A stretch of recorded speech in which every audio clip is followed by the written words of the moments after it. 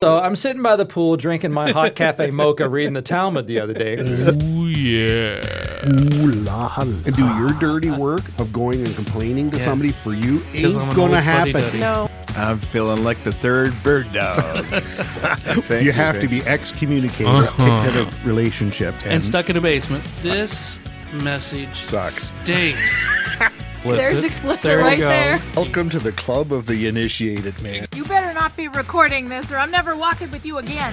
Oh, there we are. Got a sassy brunette. You know, do something. Do anything, but just don't sit there. Hey, don't you have something better to do? You've stumbled on the Invisible Humanitarian Podcast from Prince Edward Island on the east coast of Canada, where we discuss hiking, culture, life, theology, running, stories, West Africa, books, you name it. Well, good afternoon, Marvin. Good afternoon. We have Marvin Clark with us, a longtime friend of mine, man of many talents and skills, joining us. We're sitting on Prince Edward Island on the Cardigan River, Brudenell River. Brudenell. Yeah, near Cardigan, across from the Brudenell. Mill River Resort, and enjoying the sunshine in the deck today. And Marvin is going to talk to us about a few of his life experiences.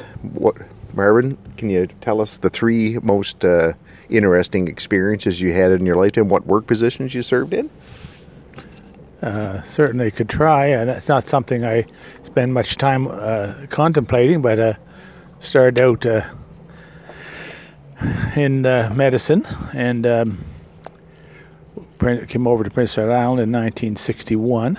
Stayed there for about 8 or 9 years, then went from there over to Dalhousie University in medical education and administration, assistant dean of the medical school, and with the responsibility for keeping physicians out in the community up to date across Atlantic Canada.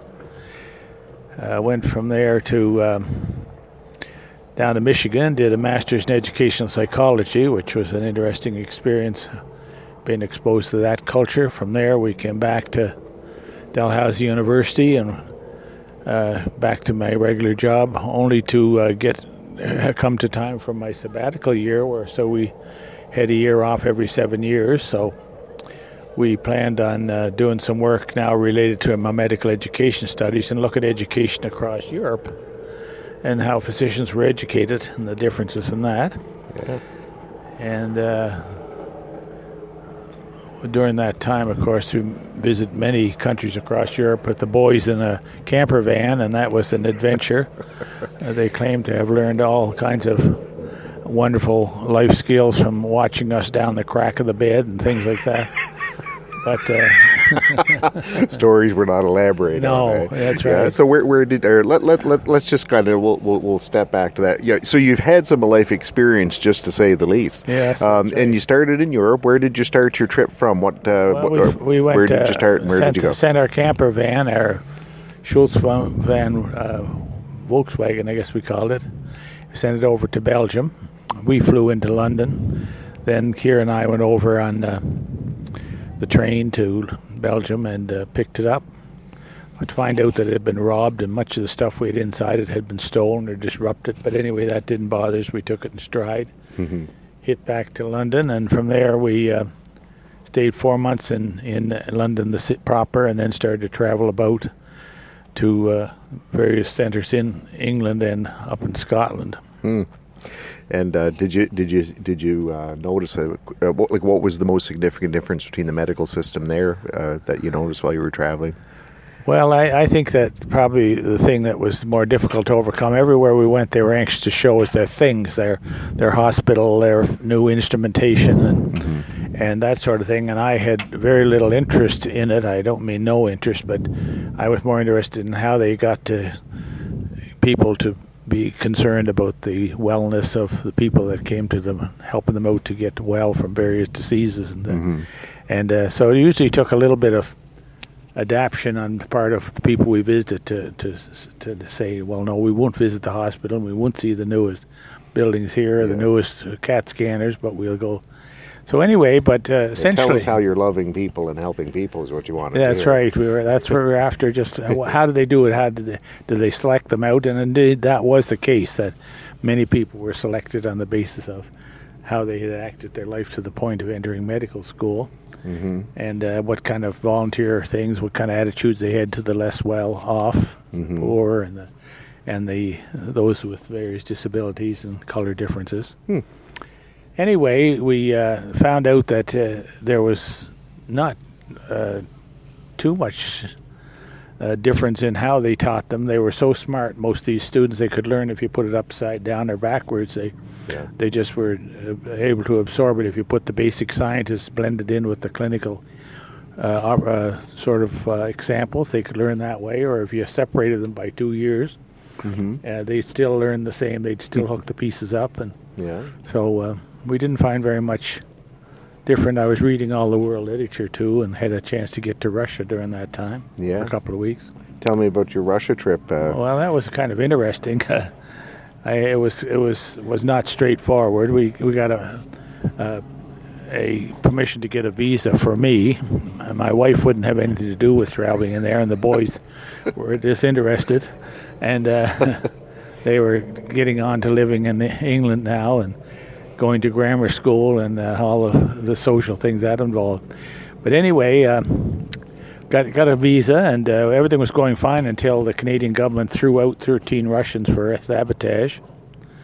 At which time spying, sabotage. Up in Canada, and they said, "You get out of Canada."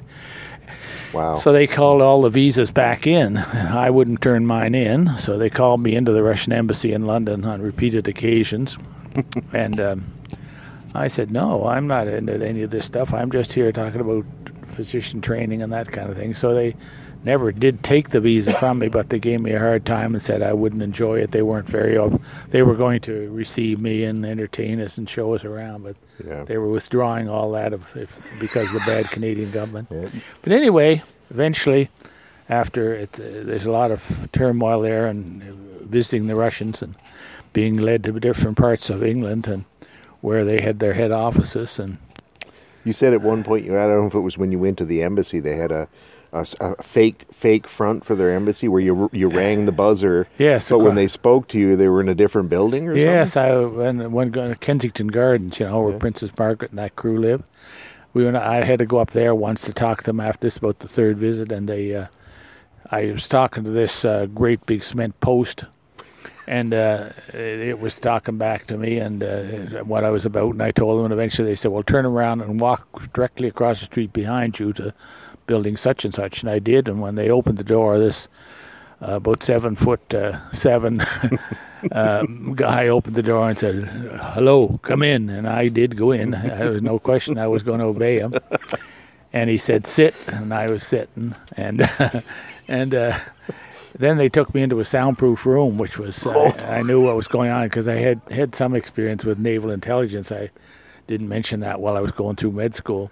They probably already knew anyway. So they piled me into this room, and in the room they had very obvious cameras and microphones and stuff. So I knew they're not their technology is not very indiscreet, as you can see it. Yeah. Anyway, they come in, and this little pipsqueak come in, a little Russian who was trained in English, very high-pitched voice and an English accent, and he told me that he couldn't understand why I would want to be a spy for Canada and go into their country and destroy these people who were so loving and full of love for the whole world. Yeah. And I claimed that none of that was true. And anyway, it went along pretty good. There was about 2 or 3 hours I was locked in this room, and there's various people come in and ask me questions of various kinds. But finally, this little squeak came back in again, and he told me that they just were having no part of this. And I told him that in that case I was not very well mannered, and I told him that he could stick Russia in his rear end because I'd write the book without them about rest of Europe. And to my startling surprise, which I shouldn't have been, they told me as soon as they said that, they turned to me and said, "Your ticket will be in your mailbox when you get home." and I went across London, and sure enough, I flew out the next day. Is that right? Yeah. They seemed to just a little determination on my part. I guess I didn't know I was doing the right thing. I did the wrong thing. And Yeah. So when you went, it wasn't just you who went. well, no, I was caused to go with the British Railway Union, which was a communist union, and they paired me up. They told me I would travel with them on their flight. They had some sort of a charter. They frequently went to Russia, and so there were some Americans and some Europeans and myself on that. And by some mechanism or other, I ended up with a young, about 22-year-old American, who later I found out was a CIA agent.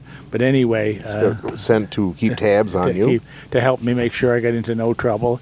And the Canadian Embassy did check every single day. Are you all right? We don't want any detail. If you're not all right, we'll look after it. You just tell us. Okay, not okay.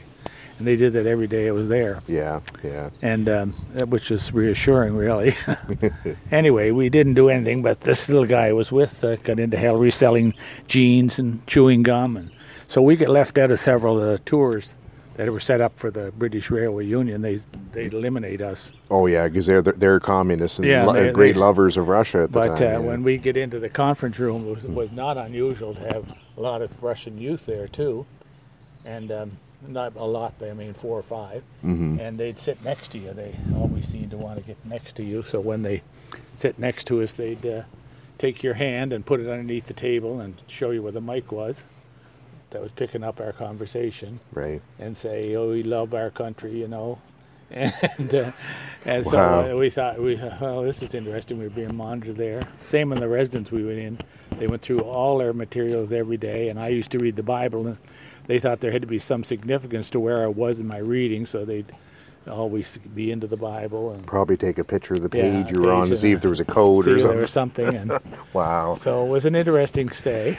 So did you actually get to interview some doctors there? A lot of them, after a while, they decided that I was so determined that they might as well deal with me. Yeah. So they had them come in, and they were all indoctrinated. Yeah. I don't know how we get off on this topic, but anyway, they were all indoctrinated, and they'd tell me, and I'd say, well, isn't that interesting, you know?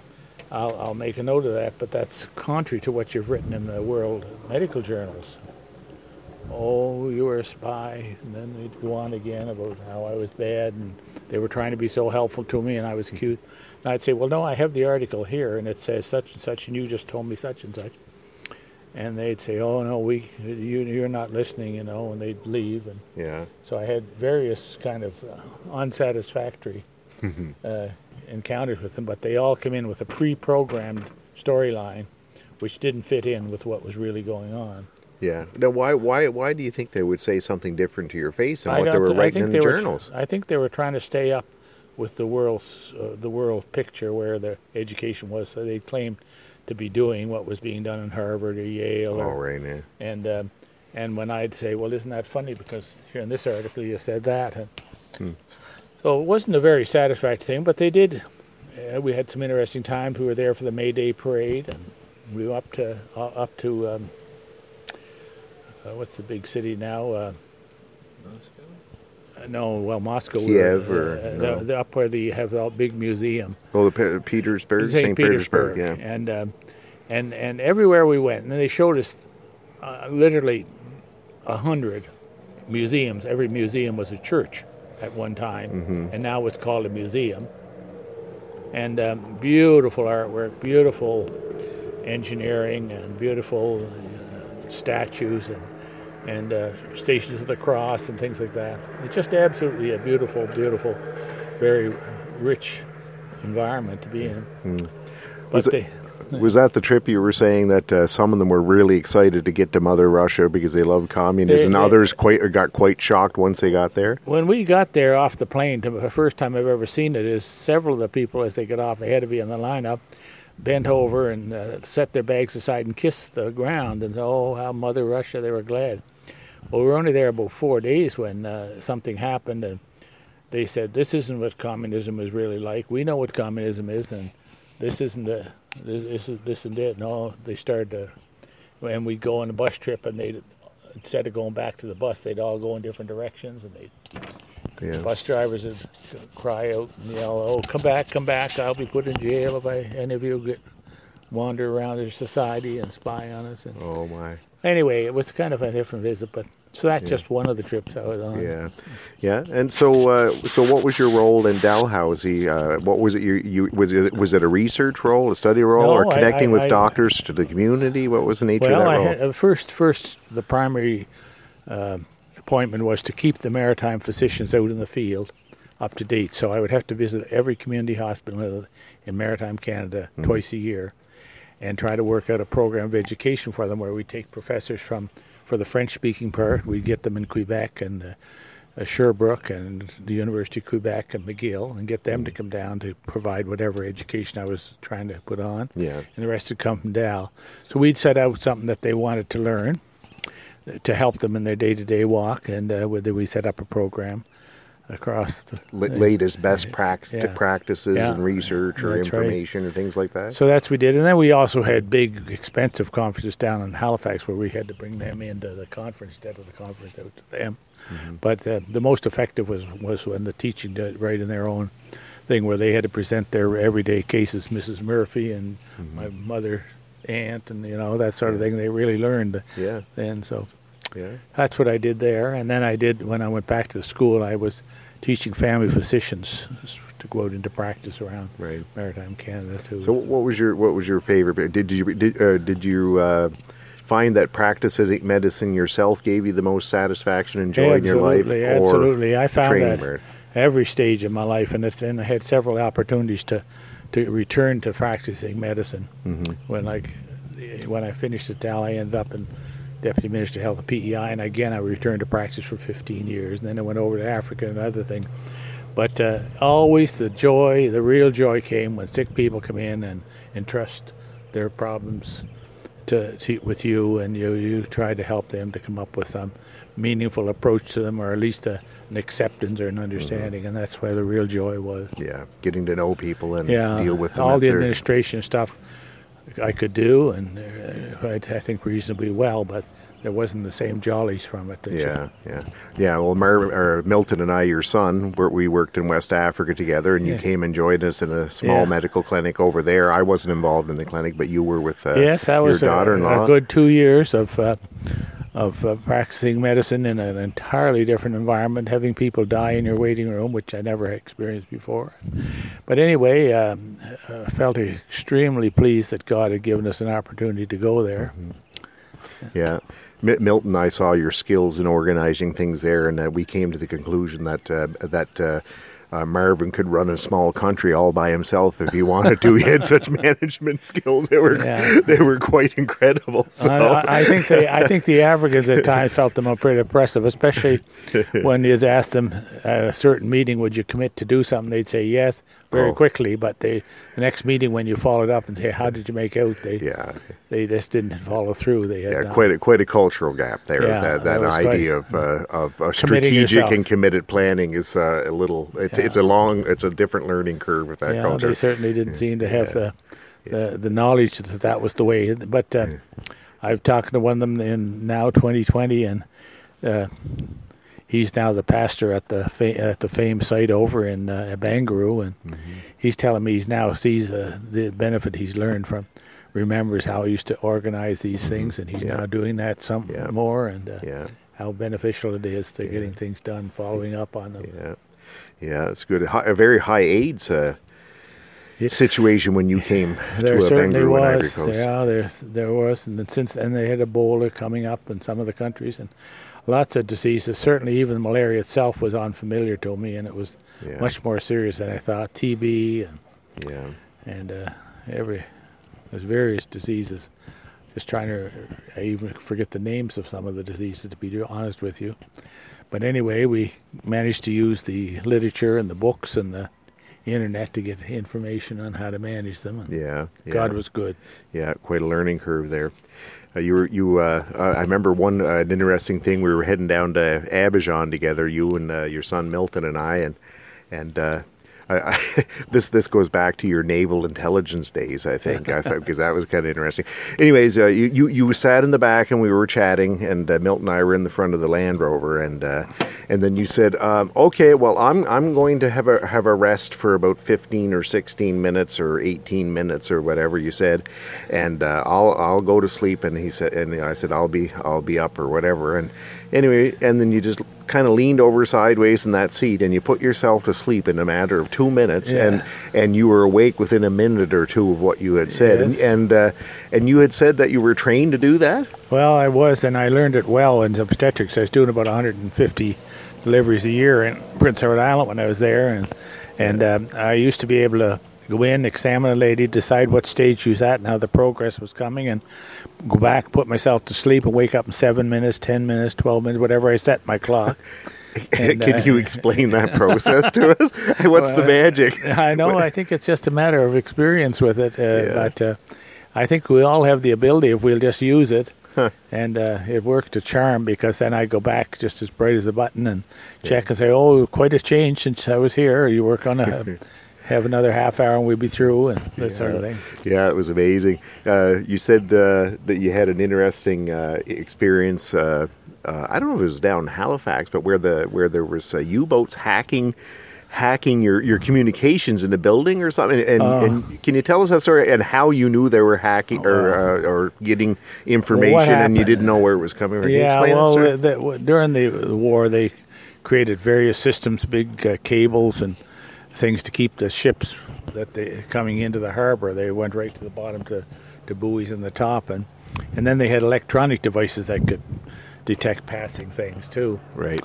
Anyway, and I was on duty in the command control center of the Navy, and we actually. And this was Halifax. Halifax, yeah. We had a system of listening devices around the coastline from down the North Carolina right up, clean up to the Arctic, and we could listen and we could label the kinds of ships traveling and what they were doing and who they were rendezvousing with, and that sort of thing. So we had all this coming into our big charts, automatically being plotted, and we had connection to the dew line in the north.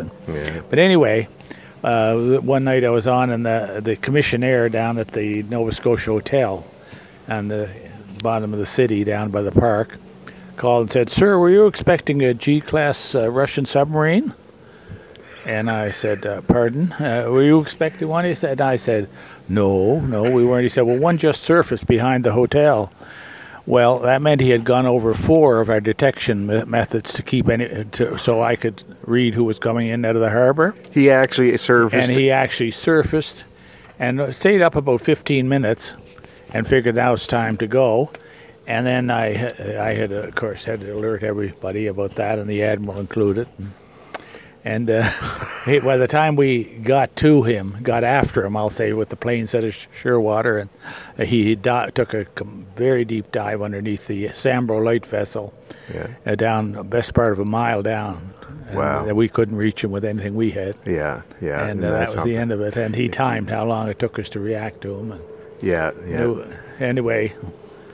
And you said that one time they realized that there's some communications from the office were being beamed onto. Well, actually, I encountered that when our earlier conversation about going to Russia. Yeah, is they had a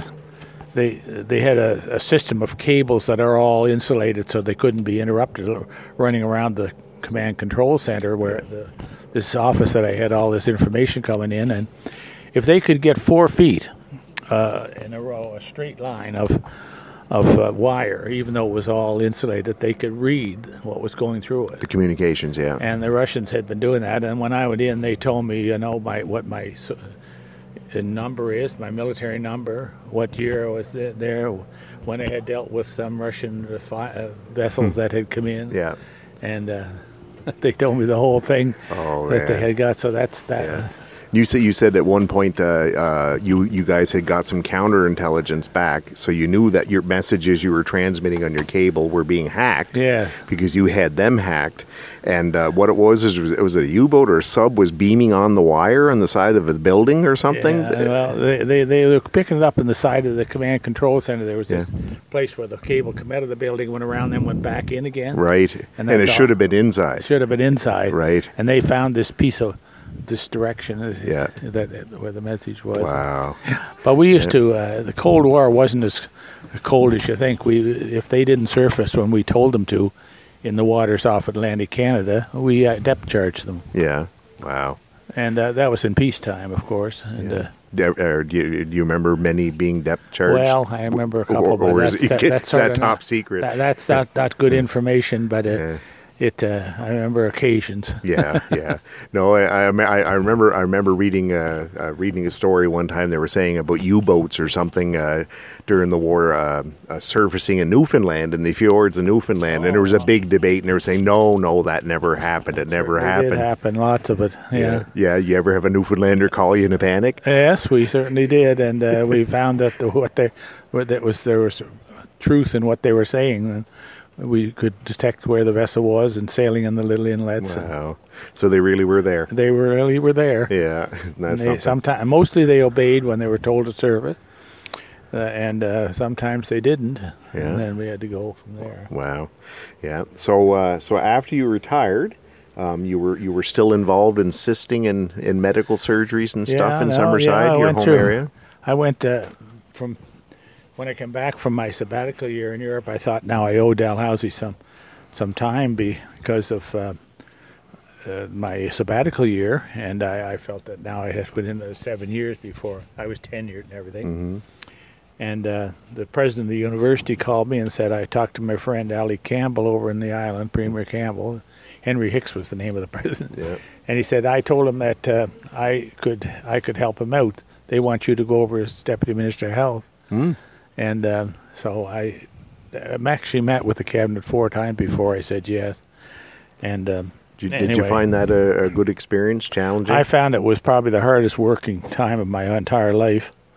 I never worked so hard, and thank God we were successful. We managed to design a new hospital, which is serving us well now, and a new system of mental health that's just coming into being. And so there's lots of things there, and there was sort of some reward in that, but nothing like the reward of seeing some unfortunate soul overcome their illness or accept their... Yeah, because I remember I was young, but I kind of remember the story. Boy, you were in the newspaper because in working for the strengthening and reorganizing the medical system to be very efficient, that you actually, as a deputy minister, had to tackle some corruption and we did, issues. And we had to call the RCMP fraud squad in within 4 months of my arrival.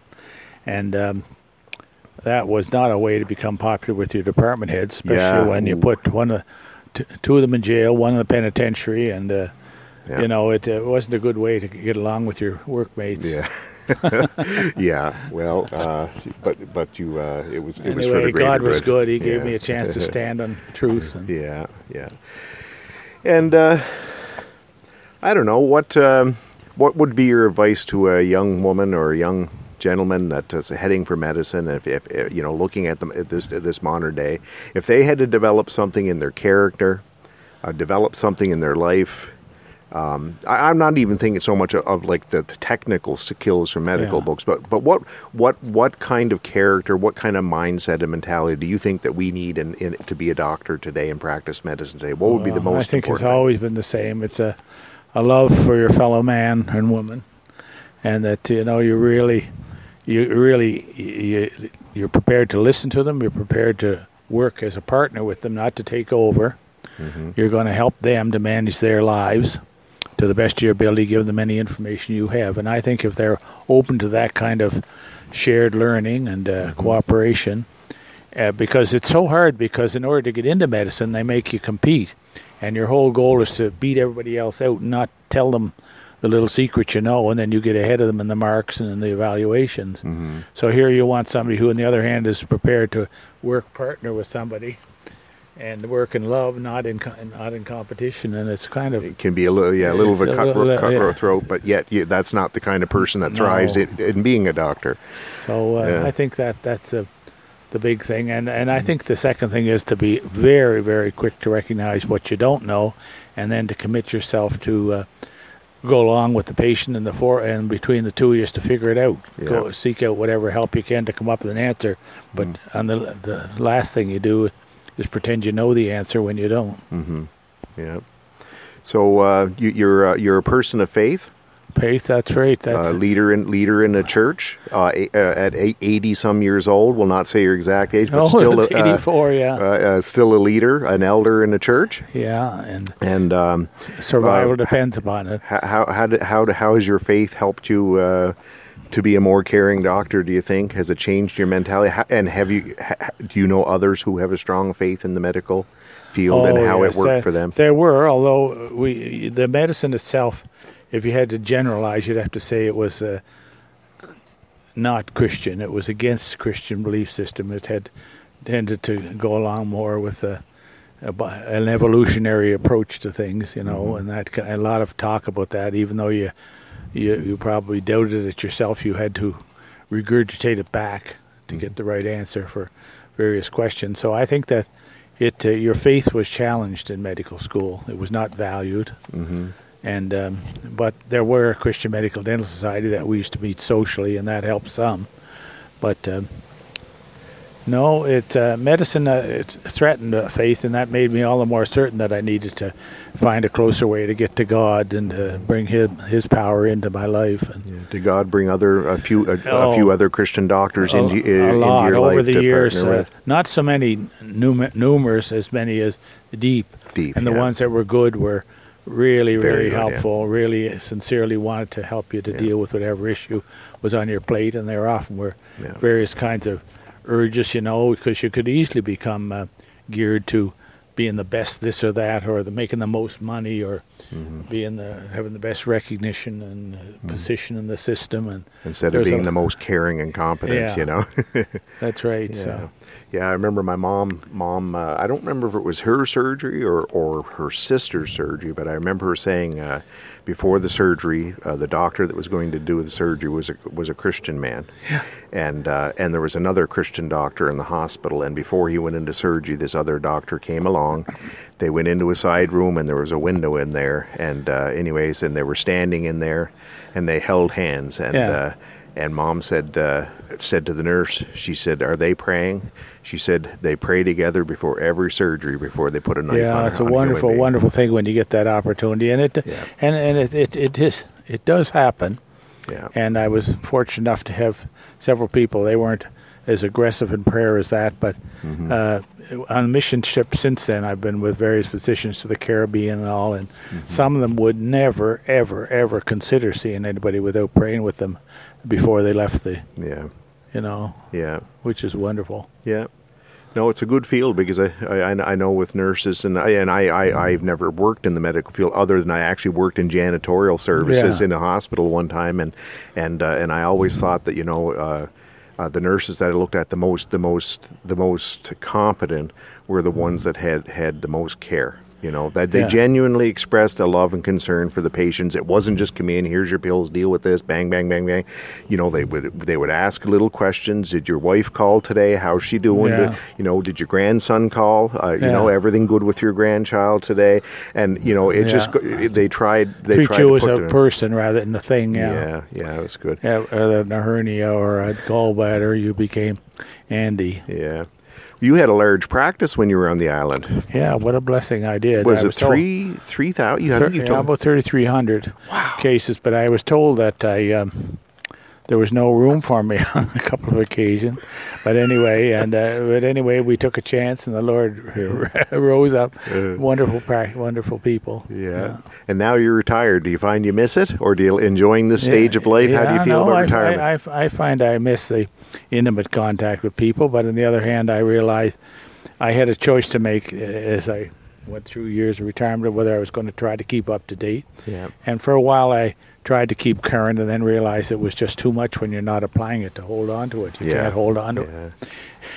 So I eventually decided I was a retired doctor, not a current doctor, Yeah. and then got, well, what else can I do to help out? Got involved in the church and Rotary and things like that. Yeah, and medical or mission work ministry with Many- FAME many- for a while. Yeah, with FAME, medical missions. That took us over to Africa for a couple of years and then down to the Caribbean many times. Yeah, equipping little clinics for places for people to minister and minister where big hospitals weren't and neglected places. Yeah, We also had a chance to take superseded equipment and supplies that had been created in Little Prince Edward Island and put them into containers and send them to places in need.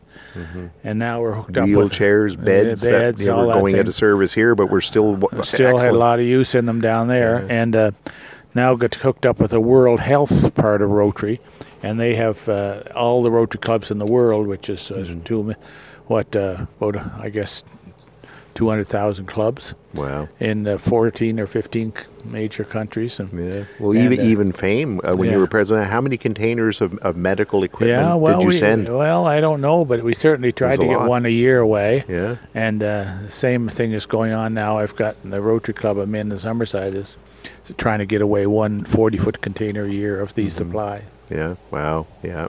And that's on an island of people with 135,000 people, well, right? That's right. And so. some of the stuff we got from adjacent provinces, but most of it we didn't. Mm-hmm. Yeah, a lot of it just goes to dump. That's what it was doing in PEI before we got picking it up. Wow. Yeah.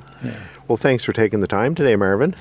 Good. Yeah. You're very welcome. Yeah. Well, you have a good afternoon, and maybe I'll go get you a coffee as a reward, and I'll pat your back. Thank How's you. That sound? Scratch, all right. Well, scratch. Thanks for tuning in to the now. Invisible Humanitarian, guys. We're glad to have Marvin here today, and it's been a good day. Rabbi Shammai was approached by a guy who's asking the exact same question.